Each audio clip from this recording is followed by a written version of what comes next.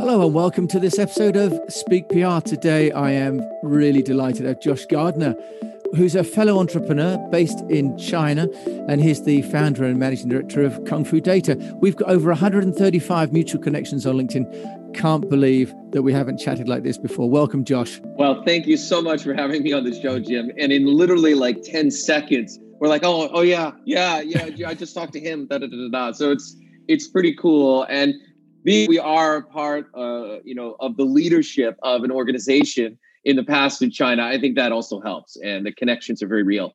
And all of us share the same communal experience of launching and failing and succeeding sometimes in the Chinese market. And I think that's what this is all about, I'm assuming. Great. Yeah, and Josh, and you're a legend. I mean, you're part of the EO, the Entrepreneurs Organization. But tell us on this podcast, what we want to know is what problems do you solve for companies and business owners in China through Kung Fu Data? So actually, the company has a very simple mission, and that's to help non-Chinese brands thrive online in China, in the marketplaces. And that sounds like something great, right? It's easy to do, but China's not easy, right? So consider this. There are 60 million, 60 million, more than the population of the UK, has a store as a merchant that's active on Taobao and Tmall and JD. So our world is marketplace commerce, what they call the marketplace economy. And these ecosystems in China are absolutely gargantuan, right? Like Alibaba's is going to process over $1 trillion. They just did a full trillion their last fiscal year. And there are 60 million active merchants selling that volume, right? Doing that business. And consider that 10 million of them make the stuff. They're factories. So consumers in China can buy direct from a factory, okay? They can buy absolutely direct from the source, customized, delivered for free in about 30 minutes from the time they order, right? Maybe a couple of hours. Next day would be a disaster and they'd get complaints. So the truth is that China's digital ecosystem, in my view and experience, is far more sophisticated, evolved, interesting, mushy, murky than anywhere else. And so our job is to help people get through this without being burned alive. I literally see it as that stew is filled with crocodiles and piranhas and every other thing that can kill you. And, our job is to build a bridge over it and sort of help people through this process. So we help niche brands find a home in China and drive their commercial success. And we've done this now for almost 7 years. And we've launched more than 50 brands on Tmall and JD and the core marketplaces. And we've done hundreds of projects just on the market entry side, helping people fix problems. Now, when you say problems, I'd say everything's a problem in China in some respect, right? They're everywhere, right? So if you're coming into China, there's like 50,000 things to check off your list. Our SOW is very specific. However, we end up doing everything. So let me give you some examples. We just signed 2 awesome brands. Brand number 1 has squatters all over its IP in China, which I know you can appreciate. So there are like no less than 3 or 4 entities, 1 in Seychelles, 1 in Hong Kong, and 2 in China, sitting on various versions of the brand's name in Chinese and English. And they need to get back their category. So one of the things we did first is connect them to some partners in China who specialize in taking control of IP, right? That's one example. Another one this last week, which is the worst case scenario, a competitor of ours, but another operator on Tmall and JD and in the ecosystem got in a huge fight with a brand. The brand wanted to switch, severed the relationship, but there's now a lawsuit. And they are refusing to turn over control of the stores and the social accounts to the brand, even though they've accepted the cancellation, even though they're in arbitration, they're still holding it hostage. And so that hostage negotiation is no fun. And so my team is triage. It's like being a surgeon in an emergency room. We're like on the phone with all different aspects of Alibaba management, different directors of different Tmall categories, trying to get someone to give us the new logins. And there's all this process. And so something I would never deal with anywhere in the world. Like you'd fire a vendor, they don't control your IP. Like you could automatically take your store back. In China, it's never like that. So it's never simple. And it's not one thing. But the key problem we solve is sales, and amplification. So if you're coming in the market, my team is extremely good at taking brands from 1 to 100 pretty quickly. Now, we can't predict when water is going to boil in China for you. Like I have a brand, it took 2 years. I'm embarrassed. Like literally 2 years of torture, like almost no movement. And then September, we just reported 3.2x, 320% growth over last year, same month. So China, it takes time to do that activation. It's very painful for a lot of people. So one of the things we do is we're responsible for selling and managing the brand online and handling all the problems related with that. So that's logistics, customer service, returns management, all the tech, integration, IT, data, reporting, results delivery, platform management, events, media, marketing, creative, you name it. We have to do it all. We are the in-market marketplace partner. So in addition to that ridiculous amount of stuff that we have to do, outside of that, we have to connect people to things that we don't do. So, the social media and sort of the, PR and seeding, what you do, we don't do. We actually focus entirely on integrating assets and marketing inside the Ali ecosystem and the JD ecosystem. So we basically bring as much love into the platform as we can. And our goal is to drive visible brand equity, make it bigger, stronger, and push it in through the official channel, which is the flagship stores or the authorized dealerships. And that's our job, is to manage that commerce, drive it, grow it, expand it, make the brand stronger and as strong as possible. And with that, you get a lot of resources from the platform. So you create winners. Now, some numbers, only 1 in 20 stores ever hits €1 million in sales. So to give you an idea, in my portfolio, hey, entrepreneurs, right? We've got some dogs in there, right? Like I said, it took me 2 years just to boil water for this one guy. Can you imagine? I've got 3 or 4 stores out of the 17 now that do not do €1 million. Okay. So they're still trying to get up into the top echelon, but all the other ones do. So you're looking at a hit rate over 80% or 70%. And I think for China, that's super hard to do. So I consider having a success rate on 0 to 1 or 1 to 10s and even 100 or 1,000. Some of our clients go into the hundreds of millions of GMV category, but most don't. But they build a good business.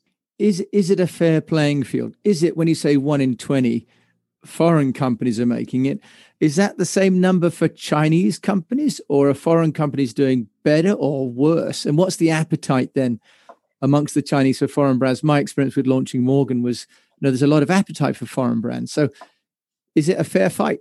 It is a fair fight, right? Like as fair as it's going to get, right? So in the end, obviously, what do you have in China if you're Chinese? Home court advantage. What's your biggest advantage? You know the playing field. You know exactly how people are going to act and what behaviors are going to happen to you. So what? You don't fall into traps. Now, you and I are professional trappers, right? We've been in China a long time. We not only know how to find the bears, but we can get them, right? We can find them and trap them. But most people coming in don't. It's not that there's no demand for their products. The demand is outrageous, right? It's really strong. The issue is not that. It's that internally, they are resource deficient. They are not educated and trained to think the right way about China, and they don't have cultural fluency. You don't need linguistic fluency. You need trade culture fluency. You need to understand what you're going to be up against in the environment, and you need to act accordingly, and you need to plan properly, because China is, for every competitor, let's say you have 10 competitors in the US or the UK as an example, or Europe. In China, you're going to have 100 in the same category. It's a 10x factor. So think about, I mentioned before, the amount of competition is insane, coupled with the fact that you're not unique, right? So you've got to build, you have to have some kind of unfair advantage or a defendable position in some way, right? And that is the game. And I'm sure you've played it many times. So you need to use relationships, different forms of IP, connecting a community. You have to find a position that allows you to build and grow, because you're going to be attacked constantly. There's always alligators snapping at your ass in the swamp. And what you got to learn how to do is drain the swamp or build a bridge over it, right? And so that's where guys like you and all of our friends who've been in China a long time, that's what we learn to do. We go to China and we fumble. a lot. And if we get burned, we lose money, we don't get paid, we get a million things that happen to us. And then within a few years, yeah, I'm China ready. And then your next venture, like my first 3 ventures failed in China. Like some of them made money, they failed eventually. My next 4 all made it. Why? Because I was burned alive for 10 years. And then I figured out how to do it, right? So it's like 8 years of pain until I was like 31 or 32. And then all of a sudden I figured this thing out. Well, I think for all of us with China, the old saying is the longer you're there, the more you realize you don't know, right? So a company like yours with Kung Fu Data, right? A company would come to you. And what kind of companies? Are you working in retail? You're working in business to business? Is it the same set of challenges? Oh, it's a good question. So I just did something today with the AmCham committee in Shanghai. They had me on. And actually, I was explaining that these ecosystems are now all encompassing because the 10 million factories are online and have Tmall and Taobao stores. Now commercial purchasing managers, like actual professional trade, is now happening in the retail platform. It's a big mess. It's kind of like your WeChat account is, you're running your business on it. You've got all your teams on it. You've got all your friends on it. You've got your communities on it. It does it all. It's not one thing. But like if you go to Instagram, it's just friends and family. But in China, WeChat is everything. It's a super app, but it's in everything in my life app. Taobao's in everything you can buy app. So now B2B and B2C and B2B2C and M2C is all happening in the same place. A giant soup, and the soup doesn't always taste good, right? It's kind of nasty, right? Sometimes you have to be careful what you're getting into. Our focus obviously is building brands in China online, in the marketplace, building and finding homes for brands. And so we really deal with mostly consumer brands. But I have 4 customers who have done very well, and they are professional brands. We call them prosumer brands, right? The thing about Chinese consumers is they're all self-trained experts in everything they buy, even toilet paper. Your wife is an expert in everything. Ask her what the price for like her favorite brand is in 6 cities globally. She'll tell you. She'll tell you exactly what it is, how to get it cheap. Like they are so good at trading and buying and managing how they buy things. It's like a game. And so to me, that plays out big in this marketplace. So our customers who are skeptical of launching, a retail store have built pretty big businesses. One of them has 150 million RMB business on Tmall. All right. They built a huge dealer network to go with it. I was so impressed. I was like, wow, this is amazing. So you can do it all there. It's like anything in China, it's not perfect, but I think you can do all those things there. But our core customer is a brand. Let's just think about protection then. So let's say you've got the product and you've got the store is up and running. With Morgan, we had some people try and make a Morgan 3-wheeler, and said, and with pictures online, right? If you've got success, the old thing in China was that someone else would try and steal that success. Joshua, how are you helping a company that's made it to keep it? Man, retaining that position is tough, right? So, well, you've got 2 things. The first hurdle is getting through the big moat filled with alligators. Once you're on the other side, you're in the winner's pool. That's even harder to stay, right? Because now you're a target, right? A real target. So your point is valid. So a couple of things. I always tell my clients, you got to arm yourself to the teeth. And what I mean by that is you need to have a budget for things you don't normally. So I tell my clients a very simple thing, which is come armed to the teeth in China. Armed to the teeth. What do I mean by that? I don't mean you bring guns, but I do mean you bring it all. And you don't tolerate. So acceptance is you've resigned yourself to lose. So the first thing we do is you just don't launch until you control your IP. That's number 1, right? Now, if the ship sailed, which happens to a lot of people, next step is you need people that can really get things done. So my team is good at what? We can box you out inside the platform. So essentially, we can control the demand routing on anyone's trademark with proper registrations with Alibaba's brand control unit. So what we'll do is make sure all the brand's traffic, all its IP, its visible brand equity is going to the official channels, both us and any licensed resellers. So that's one way to control it.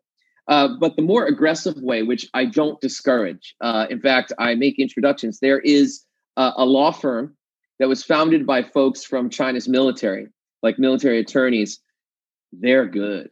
Okay. They do over 500,000 takedowns a year. And man, if I was one of those guys with like a fraudulent, setup, or I'm doing counterfeit, I would not want to go up against these guys. They literally built the equivalent of like the Marines of IP protection, right? So what you do is you work with competent partners, and they always surround themselves with the same kind of talent in different verticals, right? So like I have a law firm that just does WFOE hosting.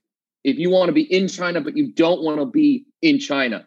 So we place you there, and they've got 50 attorneys. So like the tax bureau is not going to bother you. You don't want to come up against attorneys. They sue you. They do all sorts of stuff, right? We've got the guys who do takedowns. We've got, 3PLs that are owned by foreigners. So your inventory's safe and they can't seize it. We've got, so you have to build infrastructure around you that secures your position.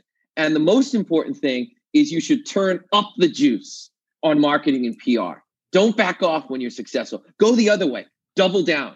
And then you get into a position where you are unequivocally so far ahead of everyone else, it requires a major disruption and create something that can kind of flank Tencent and Alibaba, right? Who are so dominant, right? But the goal would be, once you've crossed the horrible note, you've lost a leg, you're scarred, you're in pain, but you got it. You're in the winner's circle. The next thing to do is double again. You're relieved, but nope, you got to double down again, because you don't want to give anyone a chance coming through behind you to catch up. Otherwise, they can take you down. They still can. So the old Andy Grove, only the paranoid survive, along with the Teddy Roosevelt, walk softly and carry a big stick. You kind of need the two things together, right? Yeah, and you don't even need to be like a buccaneer in here. I mean, you don't need to be someone who's coming in as a mercenary. The idea is if you win, you want to secure your winnings, right? You want to protect yourself. So you've got to invest in the right resources at every stage. China requires you to double every stage, right? You've won, now you double up again, right? And if you don't, you can be knocked out. Don't be paranoid, just be practical. And Josh, if someone wants to be practical and get hold of you first at Kung Fu Data, how can they do that? Because you've obviously got a mine of information, also an artillery of support. How can people get a hold of you, Josh? That's the easiest thing if you want to learn about China and entry and have all this information, is to reach out to me on LinkedIn.